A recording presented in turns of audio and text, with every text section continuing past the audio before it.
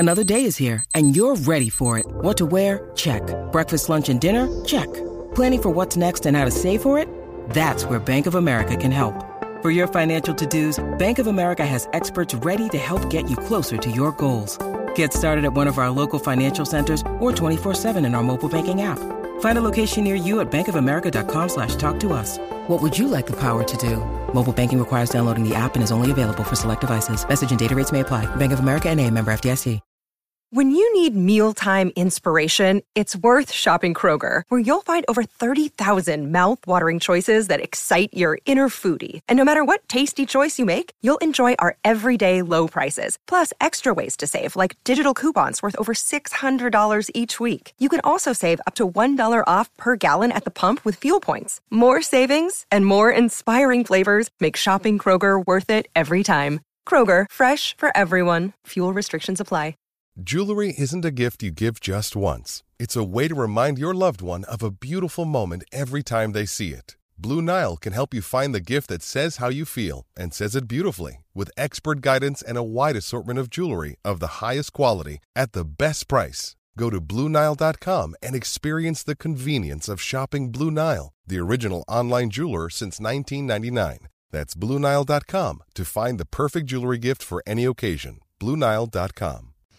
Hello and welcome to the latest video and podcast from Fantasy Football Scout. As we use we did use the international break to take stock. We're still using it because it's still going on. There's still matches to do. Last week we looked at the latest goals and assists imminent table. This week we've got even more stats to try and spot those under the radar gems and differentials as we look ahead to Fantasy Premier League Game Week 5 and try and pinpoint those under the radar gems. To do this, we obviously use those goals and assists imminent tables. We will show them again, but I do urge people to have a look at last week's video for that. I do apologise for being a tiny bit late.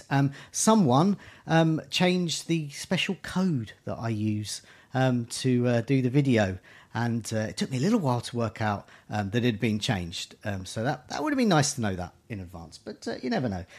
Okay, so what we're going to do is we're going to look at some ultra low owned differentials, worst defences, with the captaincy in mind. There's talk of going against Haaland this week. I wonder how brave people will be nearer the deadline.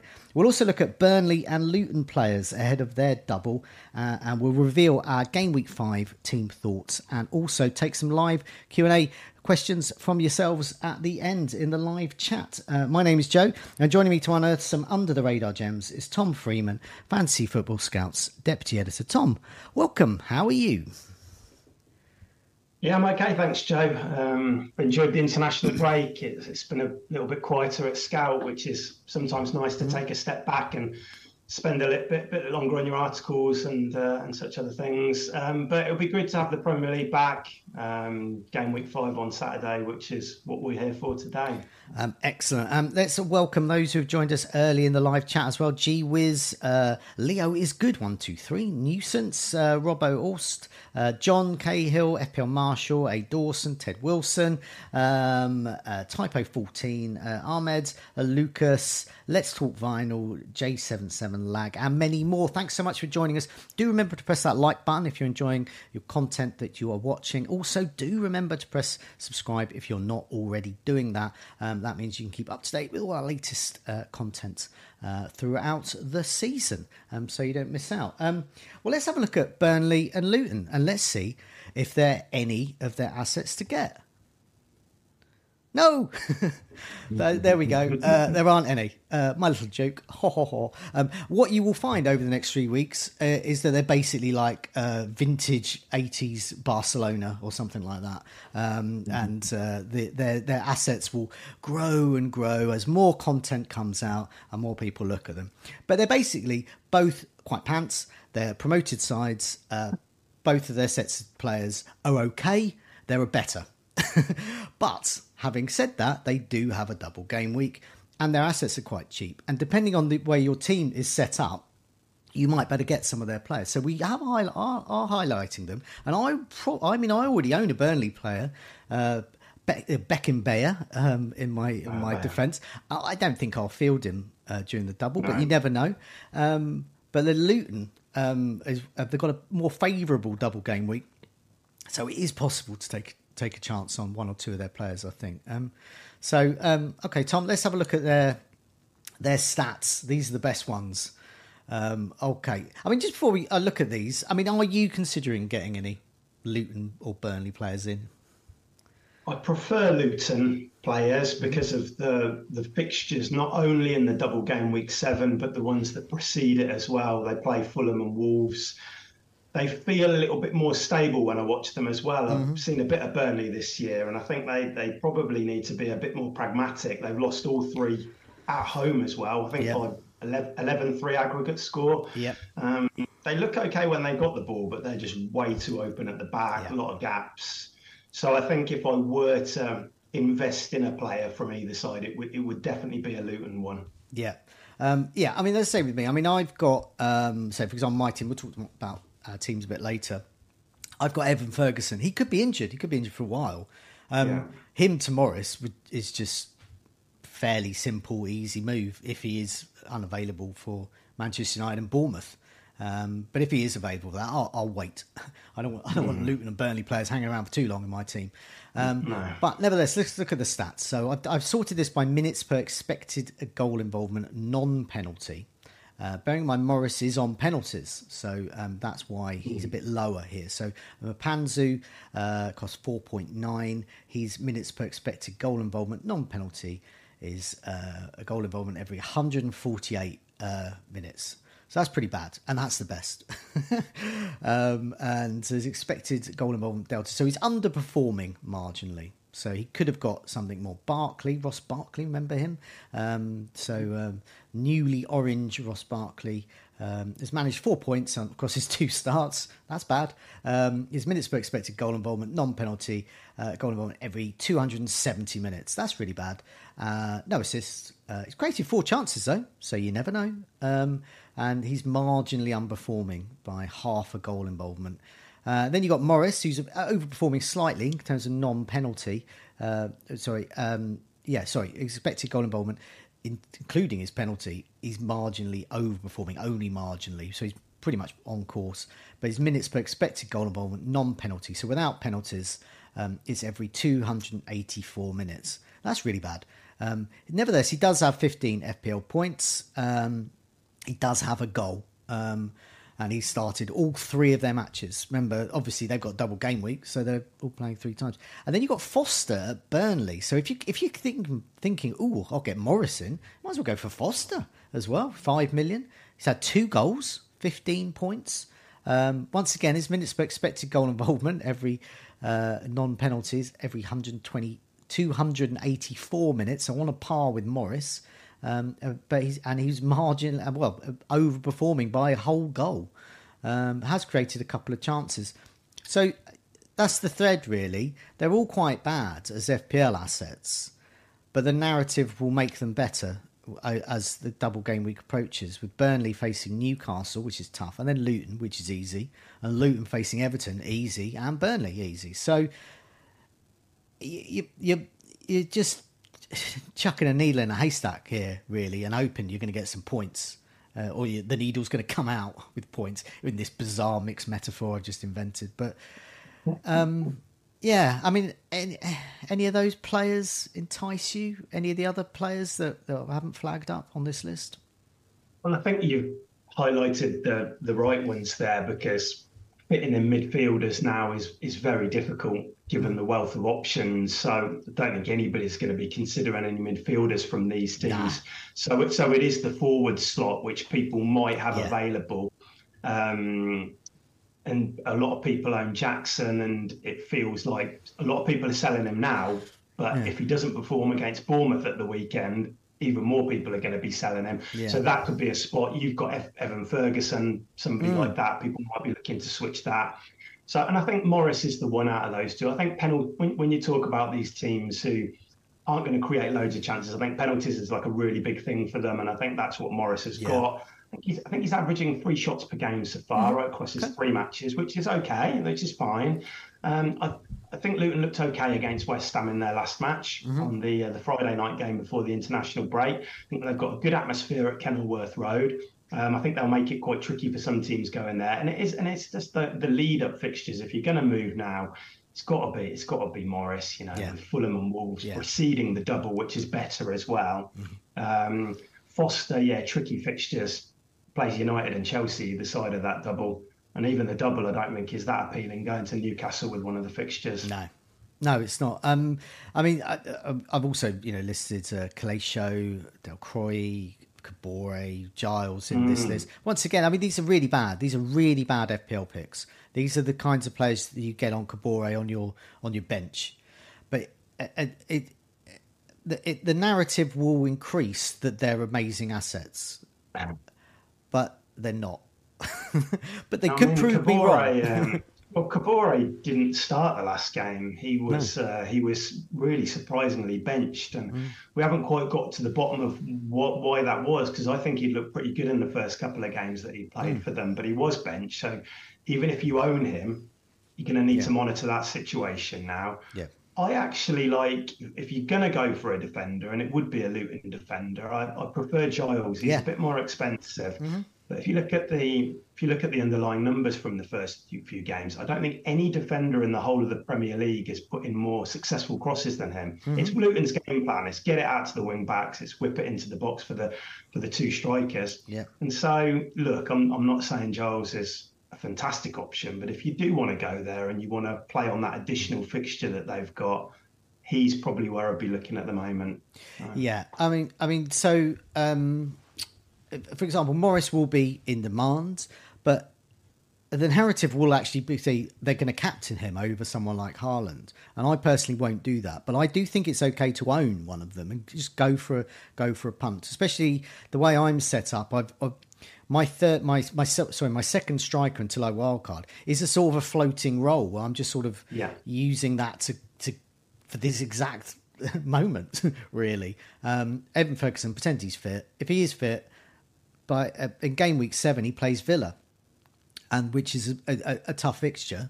So it's an easy move for me. And others may have Pedro, for example. Others may get bored of Jackson not scoring, and that's a good move as well. Others may want to move another one of their strikers on. So it's very convenient for us all there. J77 Lag in the live chat's also pointed out that it's normally keepers who score large in double game weeks. That is true. I can remember that. Even if you're conceding, if they can pick up those save points, I mean, there's going to be a lot of shots fired at Burnley, for example. So whoever's in goal there, it's not bad. I don't think you'd want to be starting them week in, week out. But it's if you've got two keepers there. Yeah. I say that with Luton, I wouldn't mind playing them in the next few fixtures. I suppose. Yeah. I mean, there's such a lack of clean sheets around at the moment. Then why not go for it? Yeah. But I think it's Kaminsky at Luton and Trafford at Burnley, isn't it? So that's not a bad shout at all, to be honest. No. Providing you can maybe bench them in and around it. Definitely. I mean, as you said, lack of clean sheets as well. A lot of people with Pickford, obviously. I don't think it's too cruel to say to Everton that Luton and Burnley are probably better than Everton. So I would argue you could go for a punt for them in game week 7. So double game week 7 has a marginal interest, but do temper the thrill and expectations.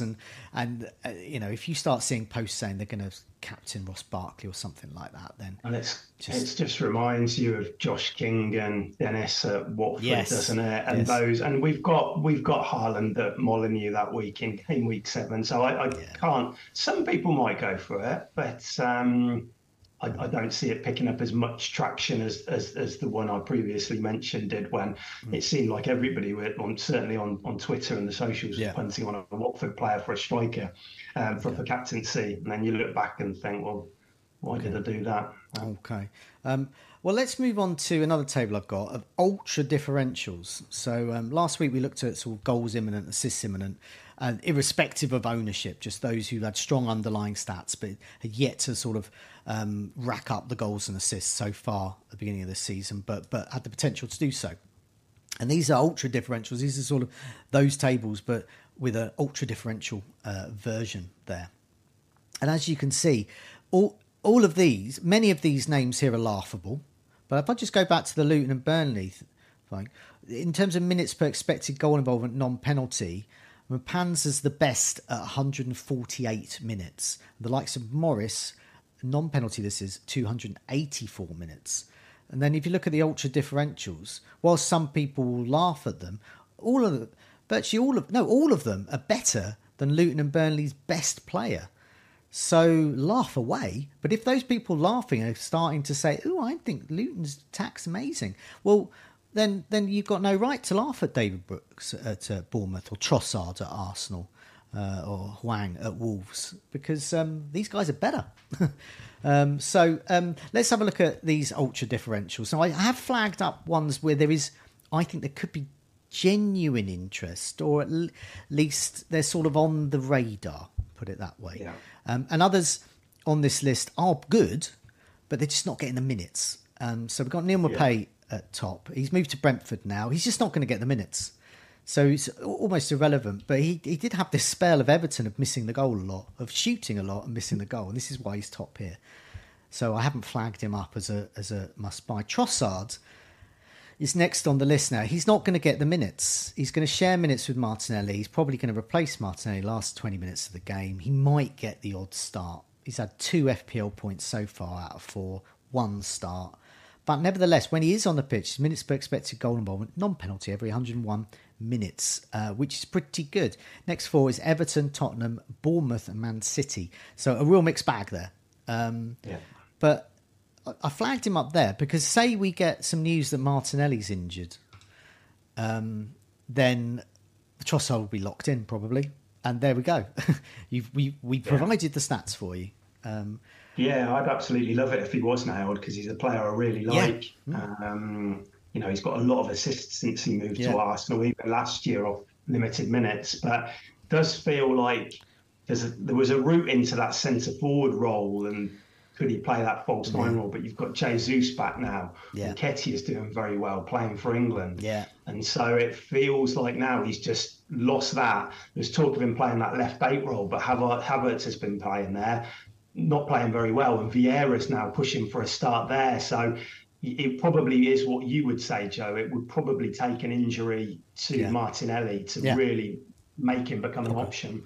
Okay, so we sort of park that thought, because if he does become an option, he's a very good option according to stats. Brooks at Bournemouth.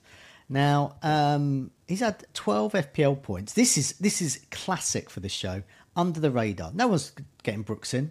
No one's talking about Brooks. The fixtures are mixed from an attacking point of view. Chelsea, that's okay. Arguably at home. From an attacking point of view, Brighton's defence, they're still shipping goals, could score there. Arsenal at home, that could be tough. And then you've got Everton. So not bad fixtures, I would say. Just at the 1 start, though, but 12 FPL points. If he can get the starts, it looks like he could be an option. And he's a classic player that people in the live chat will laugh at. But we've had this before with Wolves attackers, and they suddenly rack up the points. So Brooks, I think, is a good one for this. He scored last night, didn't he, for Wales? There we go. So, he's in form for club and country. Now, Bournemouth are one of those teams where I've got a bit of a mental block on this season. I've just discounted them, but it's fixtures probably. Yeah, it's just the fixtures. But I think they should be on the radar. Brooks and Solanke as well. Yeah, absolutely. If there wasn't this double game week coming up, and Evan Ferguson was injured, Solanke would be another I would be looking at in this sort of take a risk slot. Go safe everywhere else, but game week 8, I think, which that table covers the Everton fixture. Then I think they play Wolves after that, and I think that's a good little run. And Solanke, I think he's one of the better forwards in that kind of price category to own. And Brooks is the biggest differential probably out there. But it is about minutes with them. If he can get into that team, then he could offer a bit of value at 4.9. Definitely. We've got Aya at Brentford and Hwang at Wolves. Once again, people probably won't go there. Hwang, worth mentioning, he has only just that one. All of those I've just mentioned, they've all just had 1 start, but Hwang has had 13 FPL points. And as we've said, Wolves attack. In certain fixtures, they are getting the points. Got Liverpool next, then Luton, then Man City and Villa. So not great fixtures, but there is that Luton fixture. So Hwang could be getting some points in game week 6 there. But the first player I've flagged up on this list is a 1-year Nottingham Forest. People have avoided Nottingham Forest I think for a couple of reasons. One is they've got too many players, so people don't know who they are or what they're going to do. So it's hard to pick who's a sort of a talisman. But if there is a talisman, it's this guy, because he scored, and you'll probably correct me, 8-9 games in a row, 25 FPL points. This is elite. This is a top player. 20. Yeah, he got an assist in the last game week, but the run of attacking returns, he was on a great goal run before that, stretching back to last season. I think he'd scored in 6 straight games or something similar to that. I'll let you carry on, Joe, if you were going to discuss I was just going to explain about the ownership here. All of the players we mentioned, I haven't put their specific ownership. They're all under 5%. Many of them are under 1%. Awoniyi just sneaked in when I did this at 4.8%. So he's a well-owned asset amongst the ultra differentials. He's the king of that. So 4.8%. So that's all I wanted to say for that. But yeah, with Burnley next, then Man City, but then Brentford and Crystal Palace. It's a good run of fixtures, isn't it? I'd be tempted. Yeah, I think he's pretty nailed into that team, given his form. I know Origi's arrived, but I think he'll be back up for a while. You've got Gibbs White creating behind him. Alanga's gone there as well. They're playing this new kind of not new system. They did use a back three at times last year for us, but they seem to have settled on the recruitment seems to be driven towards that kind of shape. And this is the same system that Awoniyi played in Germany in the Bundesliga when he did very well at Berlin before he came over. So it's a system he obviously likes. The wing-backs obviously get crosses into the box, which he can feed off. And he's confident. He's on a good run. And I quite like him as an option for the next game week. Burnley at home is probably about as good a fixture as you can get at the moment, isn't it?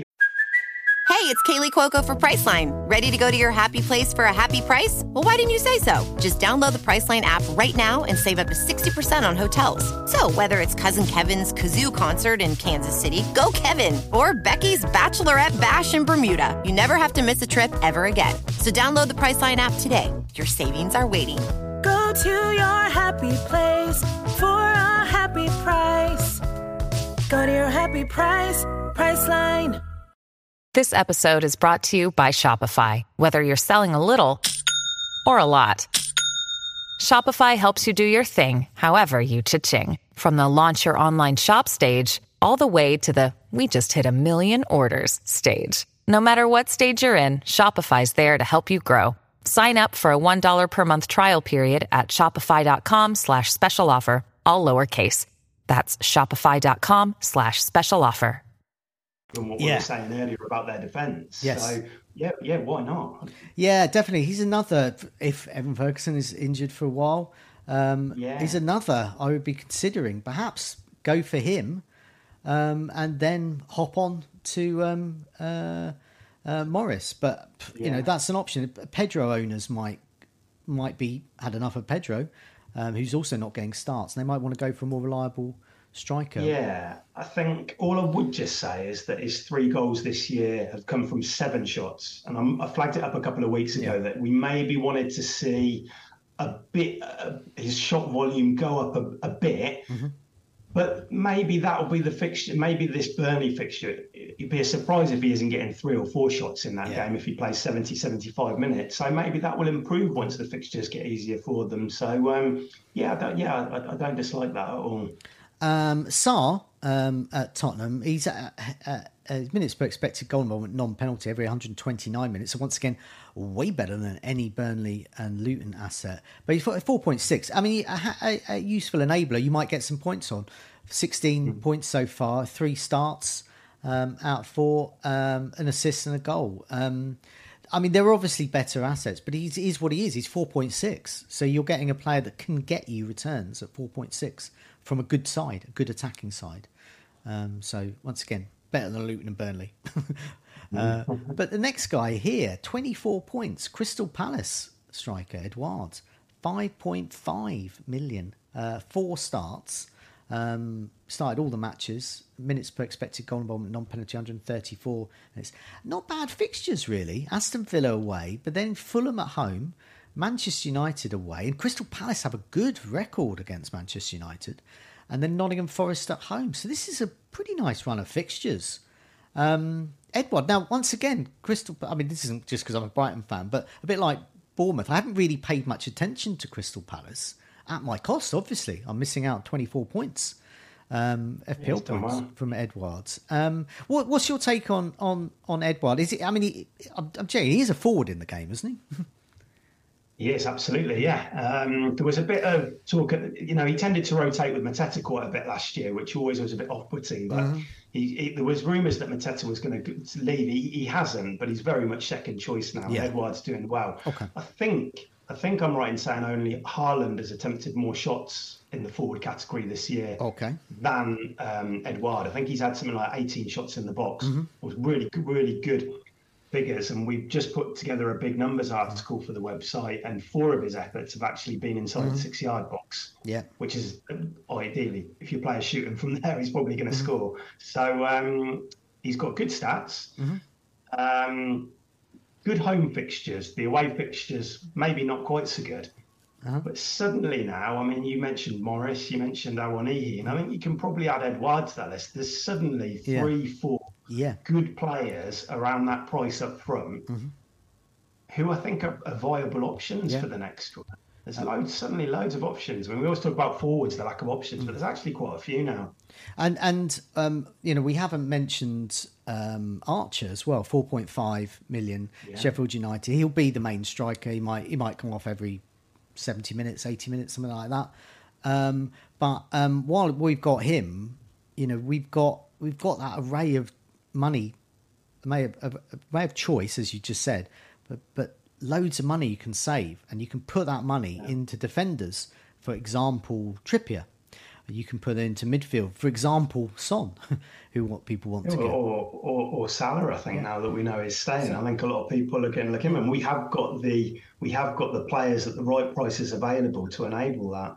Yeah, so I mean, my price points are up front. I've got Haaland, and then I've got Ferguson, so I've got around 6 million. Bid in the bank, and then 4.5 million. And other people have, say, Watkins or Jackson. But with those players we're mentioning here, like Awoniyi, Edouard, Ferguson, these are players that are hitting sort of over 20 points, 25 points so far. So you can get the points that Watkins and Jackson arguably should be getting for 2 million less. So I'm sticking until I wildcard, which should be some point between game week 8 and 10, I think, but probably a bit later in that cycle, 9 or 10. I think I'm going to stick with this cheap striker, playable striker. Watkins and Jackson are underperforming, aren't they? Massively on their numbers. Yeah. So if that continues, then certainly. Why would you spend 2 million more on them? It just depends if you think that is going to change in the next few fixtures or not. And that's the big question. Well, that's it. Luckily, we've got time. But it's interesting for those who are wildcard. A lot of people are wildcarding this week as well. So that's an interesting thing that they can. I mean, I think if I was wildcarding, I would go for the more expensive guy. I would go for a Watkins or a Jackson. And then you can drop down because you can drop down. Now, if I'm wrong and the likes of Edouard, Awoniyi, Ferguson don't keep doing that, then you've got to find that money somewhere to go up. I think if you're wild, and obviously with a wild card you can do that, you can rearrange it. So if you're wild carding now, I'd probably urge on caution and go for Watkins and Jackson. But I do think there's tremendous value here, but it's a risk if you're wild carding this week. But if you've got your wild card in your pocket still, I think there's money to be saved there. Last name on this list, and I've just flagged him up really just because I haven't been giving Everton a lot of love so far this season. I don't think anyone has really. But Dan Juma at Everton. Calvert-Lewin, we have to accept, is just never going to be fit enough to last more than a match, maybe 2 in a row. So Dan Juma's probably going to get the starts. He's just had 11 FPL points so far, but his minutes per expected goal involvement, non-penalty, 137 minutes. Got Arsenal next, but then Brentford, and then Luton and Bournemouth. So after the Arsenal game, it's not a bad set of fixtures, and Luton-Bournemouth is a lovely little run there. And if you're looking for a differential, game week 7, 8, an ultra differential, under 5% owned, and as bad as Everton are, the likelihood of them getting returns in Luton Bournemouth should be quite high. And Dan Juma could be that man. But a sort of a lesser figure on this list for me. But yeah, what do you think with Everton? I mean, am I being unfair? I mean, are they really that bad? No, I think they need to become more clinical, but I think the new signings, I think Beto going in there, and Danjuma is taking a lot of shots at the moment this year. I think he's averaging a shot like every 19 minutes at the moment. Wow. He's only had a couple of starts. So when he's given the chance, I think he'll do all right. And I think that those two fixtures, Luton and Bournemouth, are great. And if you have got the flexibility to be able to take, I'd be very happy taking a punt on him for a couple of weeks, whether or not that will be possible with squads and what they're doing. But yeah, for somebody who's say wild carding in 9, that you could take a punt on the Luton and Bournemouth game, and then you're just using the one transfer to bring him in, and then you whip him out in game week 9. Definitely. So that could be something that I don't dislike it, because I do think Everton will improve now they've got Beto in there, Danjuma in there, McNeil's coming back as well, who's a really important player for Sean Dyche. So, I think that I wouldn't be so down on them as maybe others are. Okay, let's have a look at worst defences next. Now, I've got this in mind just because Haaland will be the most popular captain. He just is, if he's fit, obviously. But there is a lot of interest in other players, particularly Son after his hat-trick, and it looks like he'll be playing up front. Son up front is a better prospect than playing out on the wing. It doesn't guarantee points, nothing in this game does. But so I just thought to flag up some of the worst defences so far. And this is minutes per expected goals conceded. So that is a fairer because Luton and Burnley have obviously played one match less. So if you were to just do it by expected goals conceded, that would be unfair on Luton and Burnley. It just so happens that they're actually rubbish on this metric as well. So in terms of minutes per expected goals conceded, Luton is the second worst and Burnley is the fourth worst. So Fulham are the worst. They are conceding a goal, expected to concede a goal every 32 minutes. Luton every 39 minutes. Sheffield United every 41 minutes. Burnley every 41 minutes. Then Bournemouth 42 minutes. And then it starts getting a little bit bigger. There's a bit of a jump to Brighton, not much though, expected to concede a goal every 48 minutes. Then you've got Wolves, Villa, Manchester United, and Manchester United. And then West Ham, minutes per expected goal conceded every 57 minutes. So West Ham are sort of mid-table in terms of what they're expected to concede. West Ham have had no clean sheets and have conceded 4 goals. In contrast, Fulham have conceded 10 and Burnley have conceded 11, just to put that into perspective. Best defences, no surprise, Manchester City, Arsenal, and Chelsea and Brentford. Well, actually, Chelsea is a surprise. But so in terms of minutes per expected goals conceded, they're doing well there. So this is interesting because Man City play West Ham, so Haaland against West Ham, who have only conceded 4 but have got no clean sheets and are sort of mid-table here in terms of poor defences. Meanwhile, you've got some better fixtures here. If you've got, say, Spurs, so Son or Maddison be captain against Sheffield United, the third worst defence so far in terms of minutes per expected goals conceded. And then if you look at the Fulham-Luton game, no one's going to captain them here, but just it's worth interesting. These are the 2 worst defences up against each other. So this could be a good time to get Morrison, perhaps. You might get some returns there. So, yeah, I mean, are you captaining Haaland, and is it worth considering captaining someone else? I'm pretty certain I'll captain Haaland at this stage. I haven't got Son as an option. I could bring him in, which we'll talk about. I can do it in one move, but I find it hard to look past Haaland. I mean, you've got West Ham, who are kind of like a mid-table defence, which is what the table suggests, and I think that's pretty fair. What I will say, they have conceded a lot of shots so far. They went to Luton before the international break. They conceded 16 shots. They did well against your team, Brighton, when they sat back and they countered, but they did concede 25 shots in that game as well. So the goal is getting peppered with shots. Maybe not like clear plot opportunities, but they're giving up a lot of shots. And I think when you've got somebody like Haaland in town, he'll be able to take advantage of that. I mean, I saw some people earlier on in the season saying, well, the weeks to go against Haaland was when he's got an away fixture. But he's done pretty well so far. He's scored in both of his away games. He missed the penalty at Sheffield United. If he hadn't have done that, he would have got a couple of double-digit returns in those games. And West Ham will be a much harder game, but I still find it hard to look past him. If you had both, Joe, if you had Son and Haaland, could you be tempted? No. I mean, I've got Maddison. I prefer Maddison to Son. I just think in terms of pure points, goal involvement, assists, goals, bonus points, Maddison's your man. But irrespective of where Son's playing, because Son's quite streaky as well. So even if he is playing up top, which obviously has been rare over the years because Harry Kane's been playing there. But in the times he has, I haven't been thought, ooh. I mean, Son is very clinical, very good. But if he's against a low block side, like Sheffield United could be, it doesn't fill me with hope. Whereas against the sort of West Ham defence of sort of defend, then sort of smash and grab, which worked beautifully against Brighton. But I don't see that working against Man City. And if they're conceding, 25 shots against Brighton, Haaland's as great as the Brighton strikers are. Haaland's in another stratosphere, so Haaland will take advantage of that. So it's more of a case of how many will Haaland score, not will. Huge responsibility, yeah. And for Maddison, going back to the Maddison-Son thing, I think this is the game where they're going to be more reliant on ever than him for creating, pulling the strings. It might take a set piece, a free kick, a corner.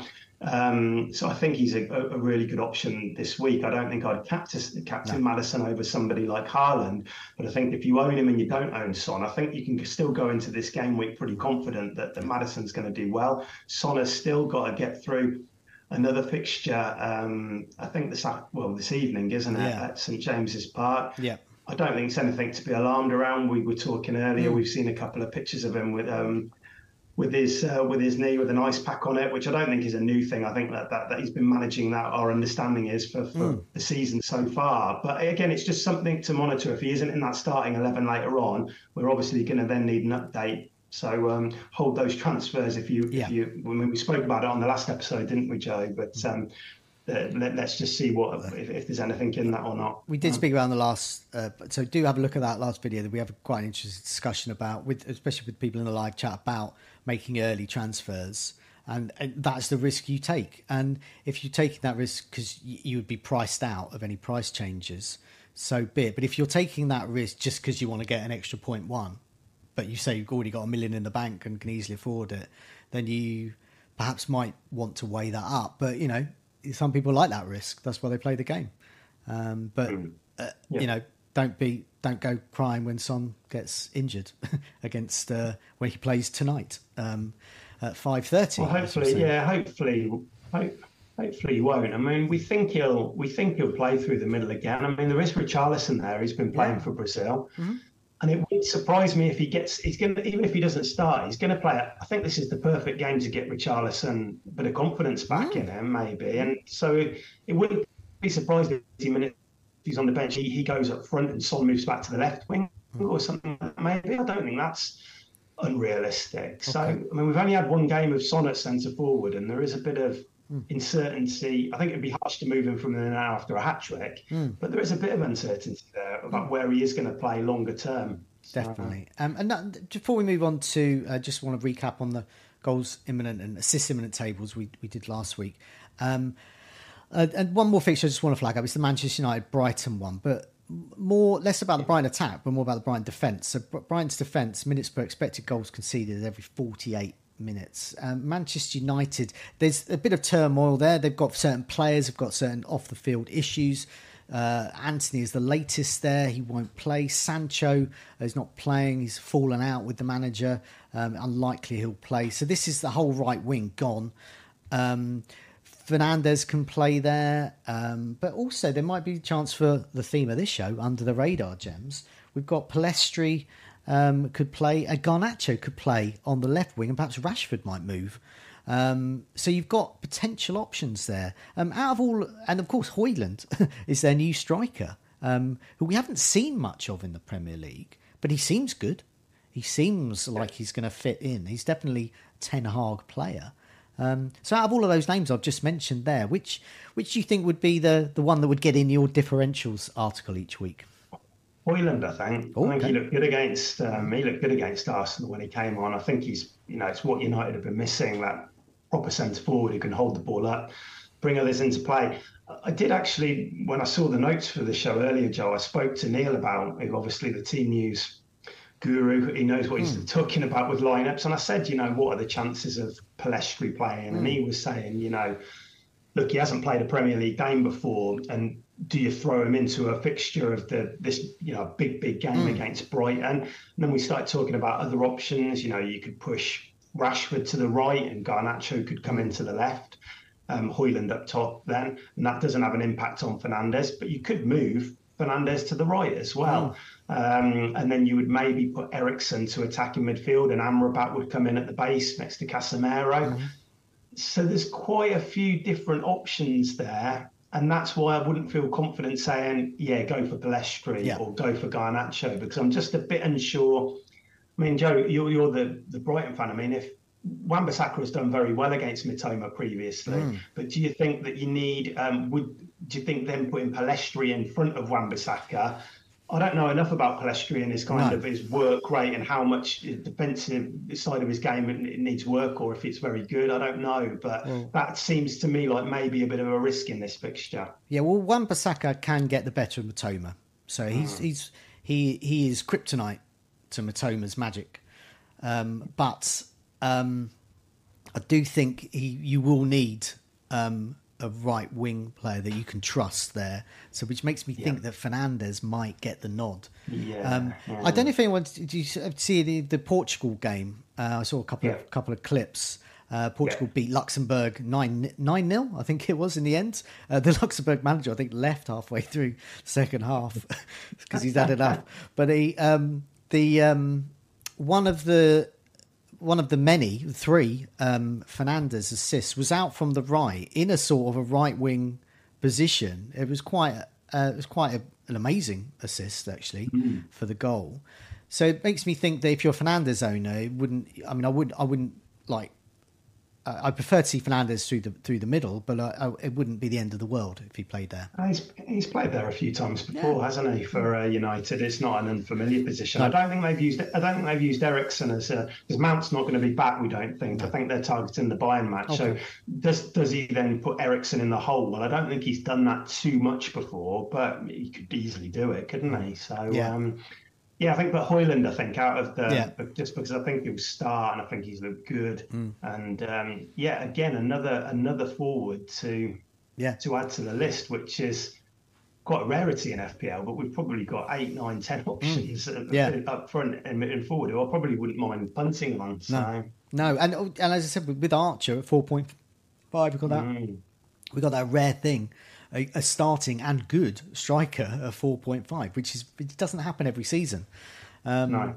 I wouldn't mind three slots of players you can rely on every week.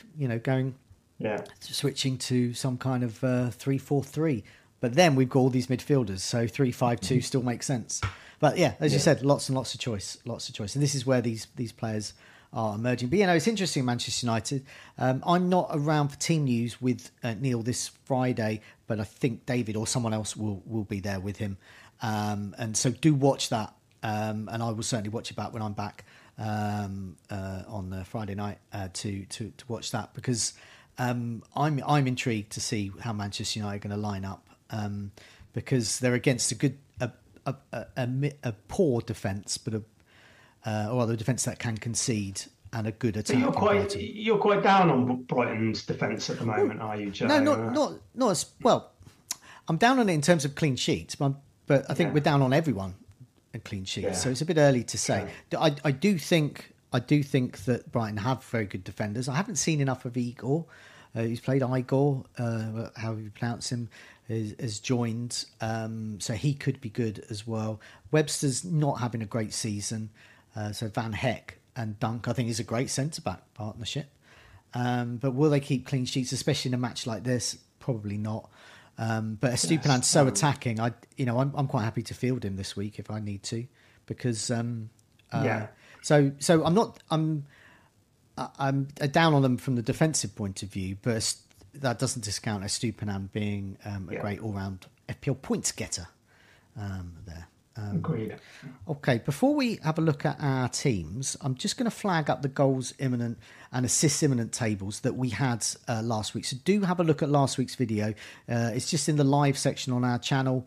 It's only 5 or 6 videos back last Tuesday, or just search for goals imminent Fantasy Football Scout, and you'll get that video. So you'll have all our commentary on it. So I'm just for those that can't be bothered to do that, I'm just going to read out some of the names, and that's it. We'll move on. But if you want commentary on that, go and have a look at last week's video. But goals imminent in terms of game week 5, Jackson, Watkins are the top there.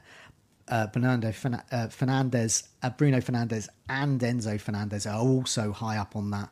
And you've got Rashford as well, sneaked onto the goals imminent table.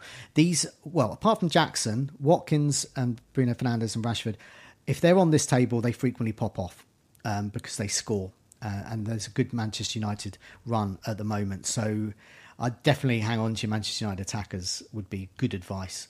Meanwhile, on assists imminent table, Pascal Gross, good timing. He loves playing against Manchester United, loves to score and assist against them, and he is second in this table behind Fernandes, with his 17 corners.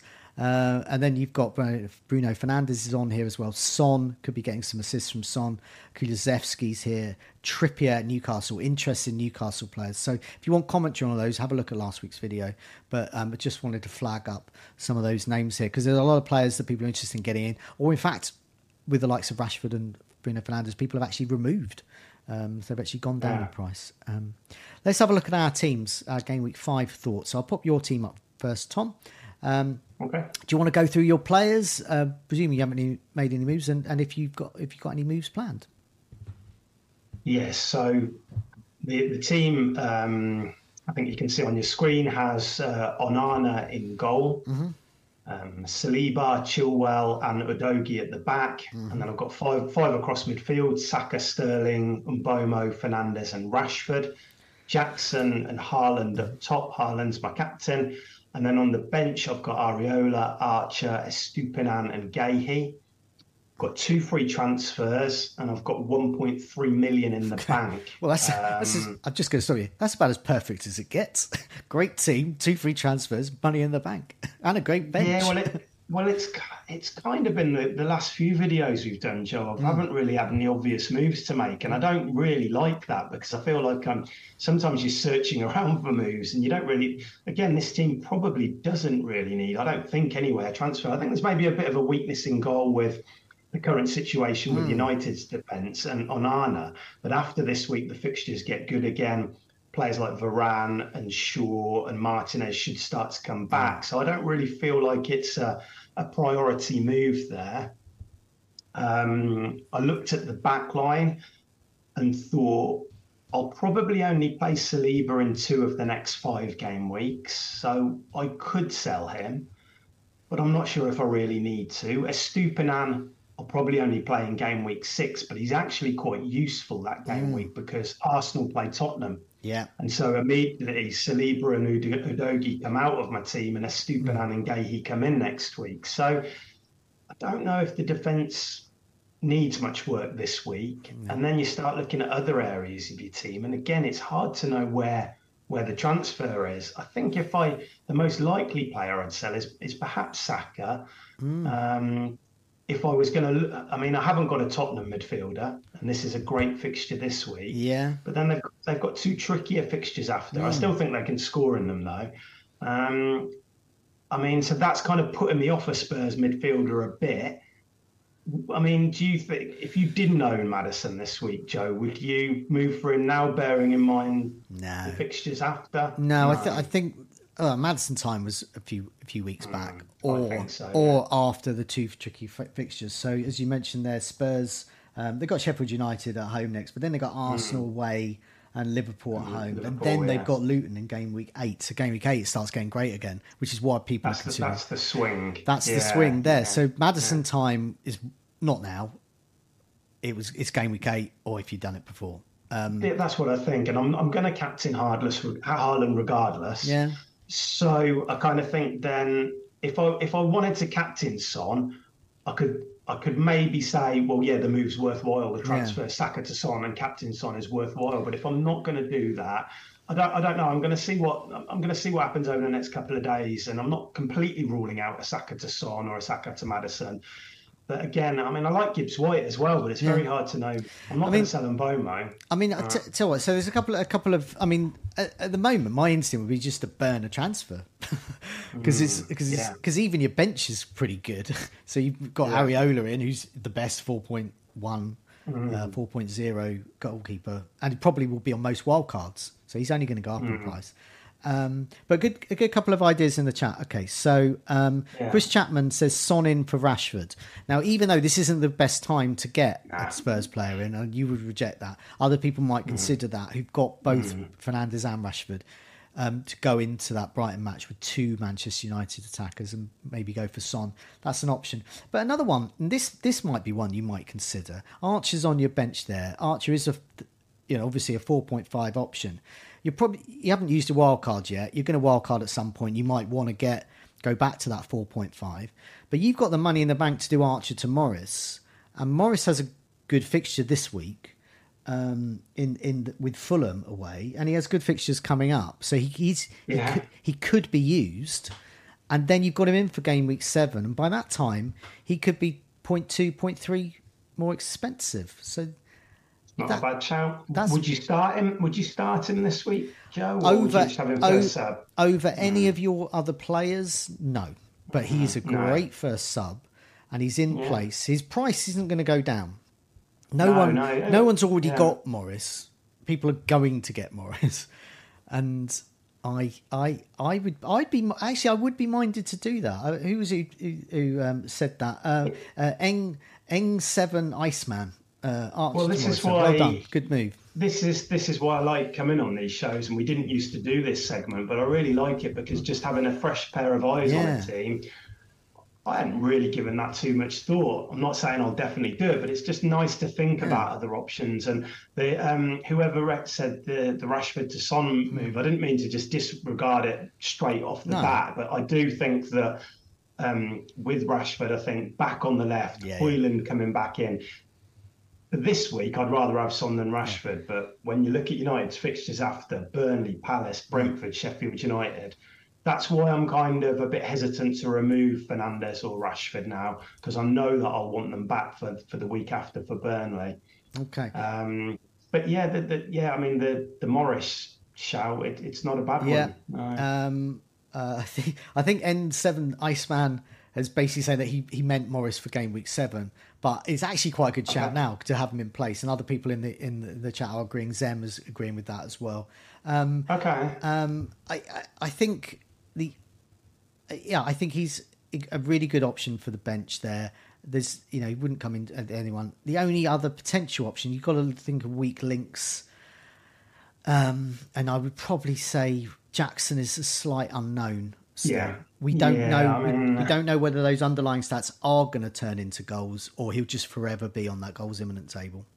Yeah, I did look at Jackson, and I suppose Alvarez is the player which you look at as a good replacement, but it's just that international fixture which is making me think, don't do that now. He'll probably play, but Jackson at Bournemouth, he's struggling at the moment. But let's just, maybe the international break will have done him a bit of good. And that's the same with Sterling. Sterling hasn't been on international duty. He's fully refreshed after 2 weeks. He underwhelmed against Forest. Both of them were close to attacking returns, but Jackson missed the cutback. But I think I can give them.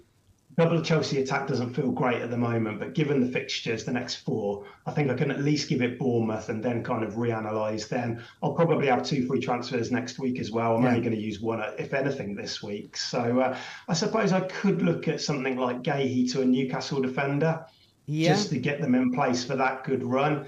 But I don't know if I want to go to Shah. I think I prefer Botman, and I wouldn't play them. Would I play at home against Brentford this week instead of Saliba? Probably not. No, and also you've got Mbomo, so you're reducing the chances of you getting a sort of clean sweep of points from two players because you've got attack versus defence. No, I think that's lots to think about there. And I'd be very tempted by that move. Also, in the live chat, Garrick has pointed out that Morris is against Fulham, who's got a great memory because 5 minutes ago we showed the weakest defences and Fulham are the weakest. So Morris against the weakest defence. That's a championship game there and then, and it could do well. Okay. It got me thinking now, but move on to. I'll move on to mine. So you were saying, it was getting a bit boring with your team. No changes to make. It was all perfect and brilliant. Well, luckily I'm here. I'm sure it'll be me in a few weeks' time. I've always got a move I can make. So I am also rocking a 3-5-2 like many people this season, and I've gone Turner in goal against Burnley. So I think he's a good shout actually. Fingers crossed for a clean sheet there against Burnley at home. I've got Diaz against West Ham. I'm hoping that West Ham's smash and grab raids they just sit back and don't just fail to smash and grab a goal, but you never know. Man City, I can see that being 3-1 to them with him conceding. Chilwell, I think it's great and defence against Bournemouth. I've got a Stupinan, but I prefer a Stupinan as my first bench. I like his attacking threat. I don't think he's going to get a clean sheet, so ultimately I would prefer him as my first sub. And then I'll explain who I might go for in a minute. I've got Maddison as my vice captain. I think he's very good this week. Rashford and Bruno, I'm happy with that. I really like Manchester United's run. Happy with those two at home to Brighton, even though I like my team. Saka away to Everton. Thank you very much. That'll do me nice. Sterling, I'm very happy with him. He passes the eye test, so let's hope he can turn his good performances into more goals away to Burnley. I've got Haaland captain, like many people. I've got Ferguson still, so he has. I like this slot at the moment. I've had Pedro and now Ferguson, so Ferguson's got me 17, 18, 19 points from this role, and Pedro has got me 8 points. So it's 27 points from one position on my team, which is, if I had a striker from the off, Gameweek 1, who got 27 points by this stage, I'd be very happy. I have used, obviously, a transfer. So I don't mind. I'm not wedded to Ferguson. So if he's out this week, I'll bench him, and I will look to get another defender in to maybe go 4-5-1, because I want to play Ferguson against Bournemouth in game 6. Yeah. If he looks like if it's one of those, he's undecided and he's definitely not playing here and we don't know, and then I'll cut my losses and I'll move on. I'll just get Morris in. He's against the worst defence. I think that's a great shout, and he's in place for game 7, and I'll just field him as well. So I'll do that. But if Ferguson's fine, then I'll play him happily for the next 2 game weeks, and then game week 7 I'll move him to Morris. And on my bench I've got Onana, Henry, Archer and Bayer. So I've explained all those Ferguson permutations there. So Morris is on my radar there, possibly might be needed. I'm actually thinking of getting rid of Henry because I don't want to play him against Newcastle. I think if I go for someone like Udogie, I've got a great fixture this week. I can move a Stupinan to the bench. And I've got Archer as perhaps a backup for Ferguson. And a Stupinan as a backup for Ferguson, indeed. So, I don't mind that so much. And I think with you mentioned about Udogie, you're benching Udogie game week 6 for a Stupinan. Yeah. That's exactly what I'll be doing. I'm just going to swap them out of their good fixtures, and then Udogie can sort of sit on the bench a bit more. I'm happy to play a Stupinan until I wildcard. So I guess if Ferguson is out, but if there's a chance of him being back for Bournemouth, and you want to make that defence move, I don't think losing Henry is ideal because I think he's got good fixtures still to come, hasn't he? But you might feel like if you think Ferguson against Bournemouth has got the potential to be another Newcastle when he gets a hat trick and nobody else owns him, which they won't if he misses this week. then that might be worth doing the defensive move. You probably want to keep hold of Bayer just because he's cheap. He's got a double coming up. You might not play him, but he might be useful if you get, And it's hard to, again, like you're not going to lose a midfielder. The midfield looks absolutely great this week. It looks, it's better than mine because you've got Maddison instead of Mboko this week. And so, no, I think it's a good team. Ruben might concede, but don't think playing a City defender is a bad thing. Yeah. No, and maybe the defensive move. So I have, forget how many transfers I've got left. I've got one transfer, I think. One transfer. So I will use one. And Ferguson and getting a defender that's better than a Stupinan and Henry in my first 11 is a key for me. But I wouldn't field Archer, but I'd be happy with Archer's first sub. I was just about to say. I mean, I think that Tottenham have kept a couple of clean sheets so far, haven't they? But I don't think they've been entirely convincing.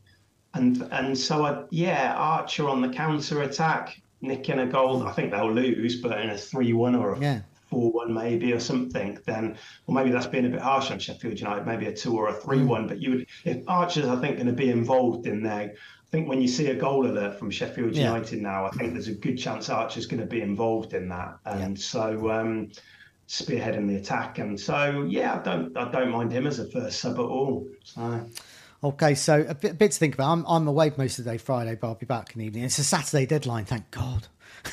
These Friday deadlines are really tricky, especially when you're working, and it's very difficult to do. I'm blessed that I do the team news video with Neil, so I'm getting first hand all the expertise on it, but it's still difficult. Yeah, it always feels rushed, doesn't it? And I often cover the Friday night games for Scouts, so I work the mornings and then I take a break in the afternoon. But you don't really feel like you want to be taking a break on the Friday. You can't really, because you're always checking your phone, and so it doesn't really feel like you have to, and then you work. It's just. Saturday deadlines I'd much prefer them. So. Yeah, definitely. Okay, so we've got some interesting thoughts for our teams in Game Week 5. I'm sure those in the live chat do too. Do get your questions in the live chat. Do put a question mark at the end so I can see them easily. We do have some questions already, so I'll start reading them out and have a think in the live chat about your own questions as well. So now a lot of people, a couple of people, Historia Films in particular, Rashford to Gross, they've put a little winky face on that, but not unusual. Gross has an amazing track record against Manchester United. I was reading another article about it. I think he scored 2 goals in 2 minutes or something like that in the in a game last season against Manchester United. And I do remember the game where he didn't get a return but walked away with 3 bonus points because he ended up being the best player on the pitch in a losing side. Well, he's created more chance than any other player in the division so far this season. Okay. So there's that. Yeah. And he's been playing in central midfield, hasn't he, Joe? There hasn't been that shift into right back so far this year. Because obviously Milner's come in, hasn't he? Yeah. He can play there. And so, I mean, Gross always feels like, we speak about it so much, don't we? It feels like he's kind of like 3rd, 4th in the pecking order, especially with Fatty coming in as well.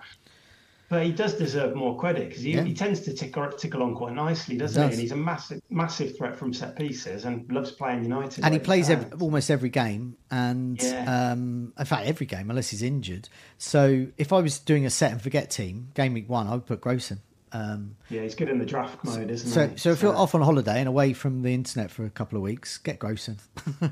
You'll get some points there. Joshua Tan asks, would you play Pedro, Joe?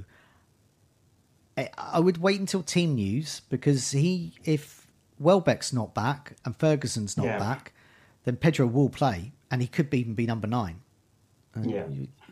I think that. So, here's Nevis asked, thoughts on Jesus, guys? Jesus has scored more goals versus Everton than any other opponent in his career. I'm just going to trust Nevis on that one. Tom, what do you reckon? Jesus, we talk about all these strikers, but... That's another one to add to the list, isn't it? Yeah, he looked good when he came on, didn't he? He got the goal, and I was expecting a bigger season from him, and then he picked up the injury, didn't he, quite early doors. But again, he's another forward who... he's going to get chances in that Arsenal team. It's a very good side, and if you've got Odegaard, if you've got Saka, you've got Martinelli there, you've got creative players, he's gonna do well. And I mean, the fixtures are a bit mixed, aren't they, after Everton? I think it's Tottenham, Bournemouth, Man City, Chelsea. But, you're going to back Arsenal to score probably in each of those games. Yeah. So I don't dislike it. I mean, I don't know if has he been away with. I don't know if he's been away with Brazil actually, but I doubt he probably has. So he might have been building up his fitness potentially. I'll have a look at that now, just so we know. Well, I'll move on to another question, and then you can come back to Jesus' sort of status at the moment. J77 Lag, what to do with Jota, guys? Stick or transfer out for Maddison? He might haunt me. He might haunt his old team. So Jota is exactly one of those players. If you've got, you know what you're buying yourself into. He's a player that won't start every game. If he comes on as a sub, he could get a hat-trick. He could start and get a hat-trick. He could come on and get 1 point. That's the player you bought into. You haven't bought into a 90-minute man. So that's what you're risking every time. If he's fit, irrespective of whether he's starting, all of these things, you are risking losing points there. But that's the risk you take. But do you transfer out for Maddison? Maddison, granted, has a great fixture this week. So Liverpool play, just looking down the list, I can't even find them. So Liverpool play Wolves away, which is an okay fixture. But of course, Maddison has Sheffield United. But they have Liverpool, and so Spurs have Arsenal and Liverpool in the next two. So I would just stick with Jota for the moment, personally. And I think Maddison times game week 8. But that's the risk you take if you own Jota. Yeah. See what the team news says on Friday, because with Liverpool, you have got Diaz coming back from international duty from South America. You've got Darwin coming back from South America. Yeah. So if there is, it wouldn't be a surprise if that's true. Jota played this weekend. And it's a pretty good fixture against Wolves. Do you know what? That's a really good point. I hadn't thought of as well. Yes, that I would say. So if I was doing the stats on Rate My Team, I would bump up Jota's minutes. Tweak it. I would tweak his minutes because I think he could possibly get more minutes there. Did you find out where Jesus is currently? Yeah, he's in North London. He hasn't gone with, as far as I'm aware. I just had a look at the Brazil list, which Neil compiled.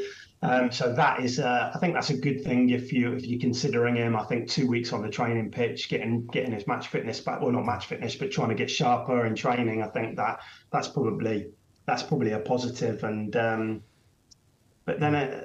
Does he start at Everton with Nketiah playing well? Probably he does come back in, but again, I'd want to refer to people like Neil, who knows more about the team news, and see what he says on Friday. Okay. So, as has been pointed out, I haven't had it verified, but he has scored more against them than any other team in the Premier League.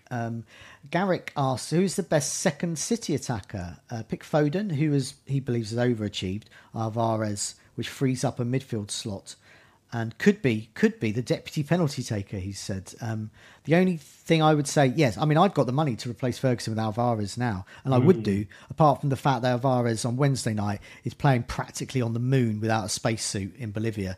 So he's so far up there. So if I can get a guarantee from Pep Guardiola, which is not going to happen on Friday, that both Alvarez's lungs are still intact after playing up a mountain, then I would be tempted by that. But I would, as Tom just said, wait for team news on that one. Yeah, I mean, he does look really good. He's playing that kind of more creative midfield role, and he's creating a lot, but he's also getting a lot of shots, and he's started to take on a lot of set pieces out of nowhere as well. So there's loads of route to points.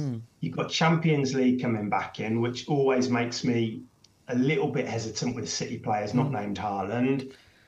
But it does feel like with De Bruyne's absence, he's becoming more and more of a key player in that team. So I still think he'll do very well.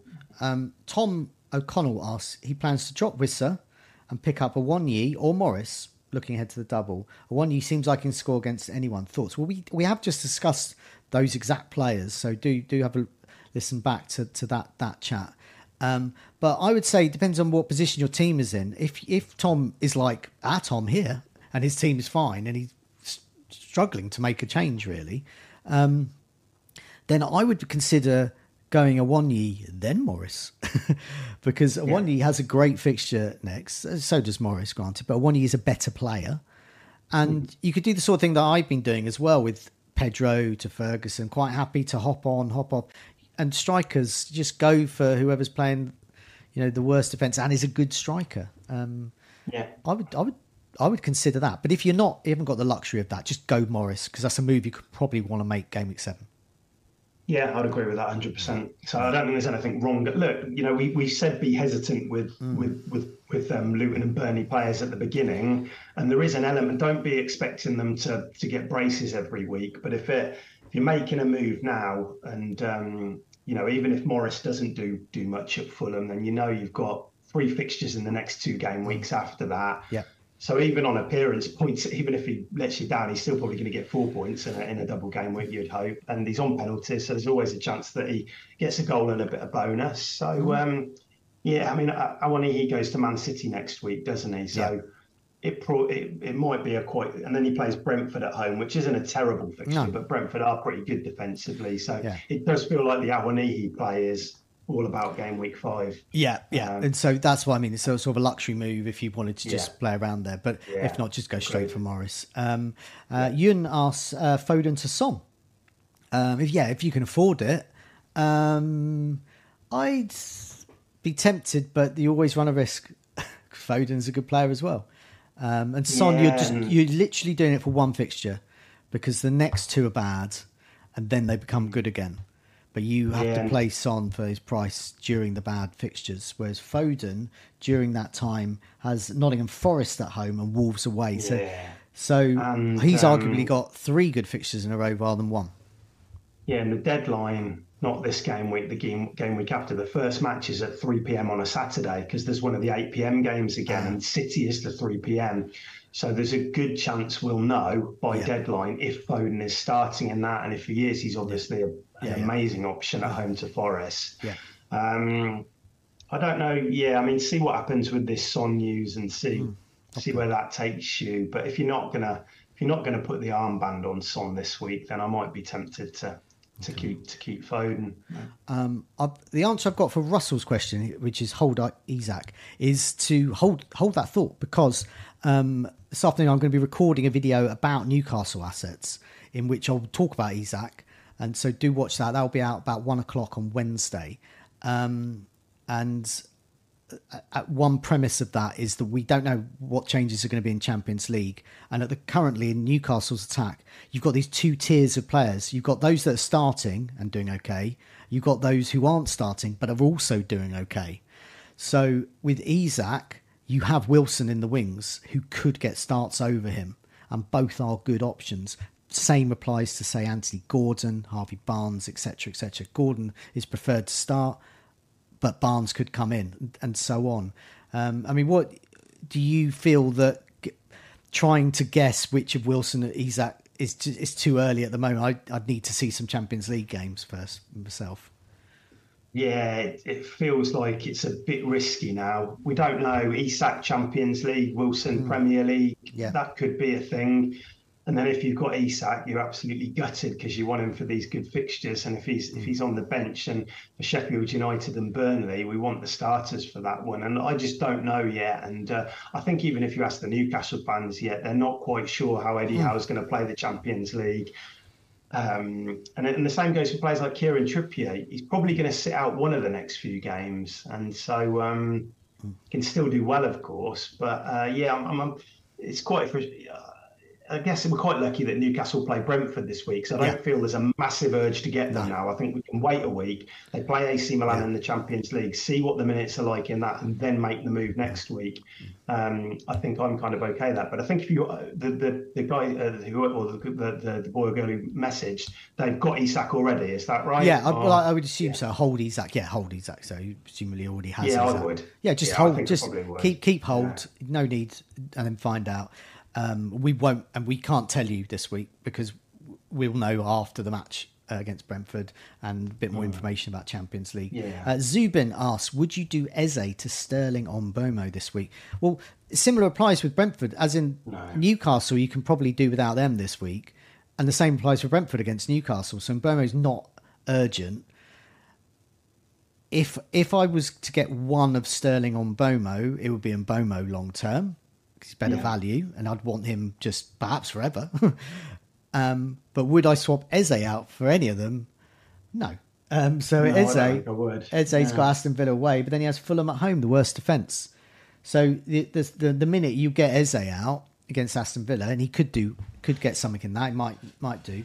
You're going to want him back game week 6 because that's a great fixture. I'm wildly predicting the scout picks for game week 6, but I'd be surprised if Eze's not in the conversation for that. Yeah, absolutely. Yeah, he's just got off the mark, hasn't he, before the international break against Wolves. Fulham at home, then Forest at home a couple of weeks after that. Good fixtures. Could be on penalties too, Eze. We don't know yet, but he might be. So, I don't think there's an urgent need to go on Bomo or Sterling this week. I think they're fine to play. I'm playing them both in my team. But if I didn't own them, I wouldn't be massively worried about that, I don't think. So. Ted Wilson asked top 3 defender buys. That's tricky because I can't trust anyone for clean sheets at the moment. But I mean, well, let's have a look at. I'll put a table up, the worst defences, and flip it around. Look at the bottom. So who are the best defences? Man City, Arsenal, Chelsea, Brentford, Crystal Palace. So the top 3 defenders, I would say, if you got a chance of a clean sheet, Man City. So someone like Diaz, Saliba for Arsenal, Chilwell at Chelsea, Omri or Flecken in goal for Brentford, and then Gahey or Johnston if we think he's going to keep his place. I mean, these are the best ones, but there's attacking ones. There's Stupinan at Brighton, not now, but when the fixtures turn, it's very attacking. So, I mean, there's a lot of choice, but at the same time, not much choice. Yeah, and I think that given the fixtures that Newcastle have had, to see them where they are in that table is actually quite encouraging. When you consider they've played Man City, they've played Brighton, they've played Liverpool, they've played Villa. Yeah. Given the fixtures that they've got coming out, we don't know about Botman, but there's Shah there for 5 million, or Share, however you say it. And so he's there if you don't want to go all the way up to Trippier, if you're a bit concerned about him. So I think he's really good. I think Spurs defenders for this week are good, but you probably need to bench them in the 2 weeks after. Yeah. And then a couple of players who have been injured, but we don't know the status. Players like Alexander-Arnold, I thought looked brilliant against Villa. I don't think anybody's going to go there just yet, but just be aware of him. And Alex Moreno as well from my team, Villa. Yeah.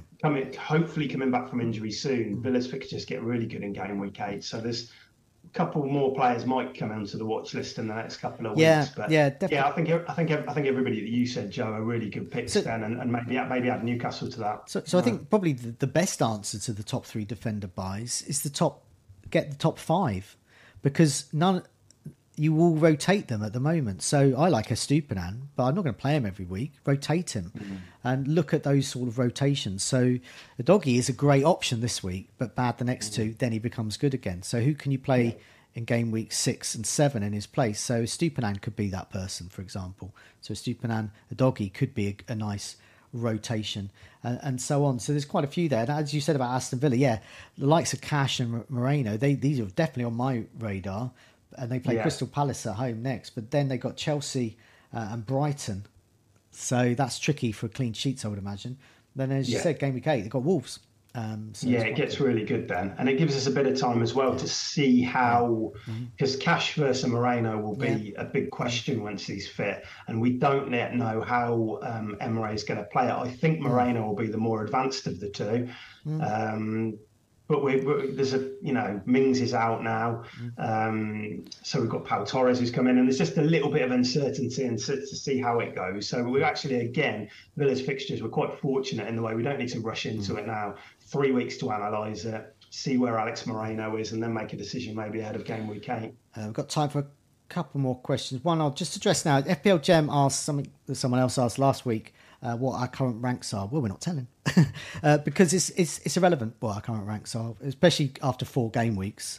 But also, we're not that kind of show. We're looking at next week But if it's an opportunity for me to apologise last week. I did say that we had 15 top 10k ranks between me and Tom there. That is, of course, very inaccurate. We have 16. So do apologise for that, FPL Gem. And the final question is from Nevis. Son or Maddison to captain? He's really stuck on this one.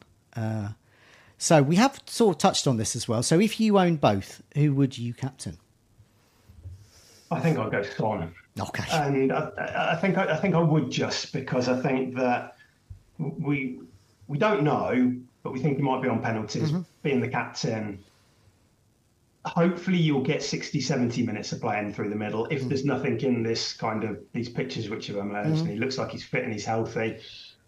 And yeah, I just think coming off the back of that hat trick, I think I would be, as a captain, I think Maddison's a really good pick, but I think I would just favour Son, I think, in that situation. What about you, Jay? Well, me, as a dullard and also as a Maddison owner, I would go for Maddison because I just think he'll be more involved. So whilst there's not a sexy hat trick in him, but he might get more points just through sheer assists and bonus and perhaps a goal. As soon as he gets an attack in return, he's probably going to be in bonus in that kind of game, isn't he? Because he's going to see so much of the ball. So, but my actual answer to that question is neither Haaland, because he plays West Ham, and I think that's an okay fixture.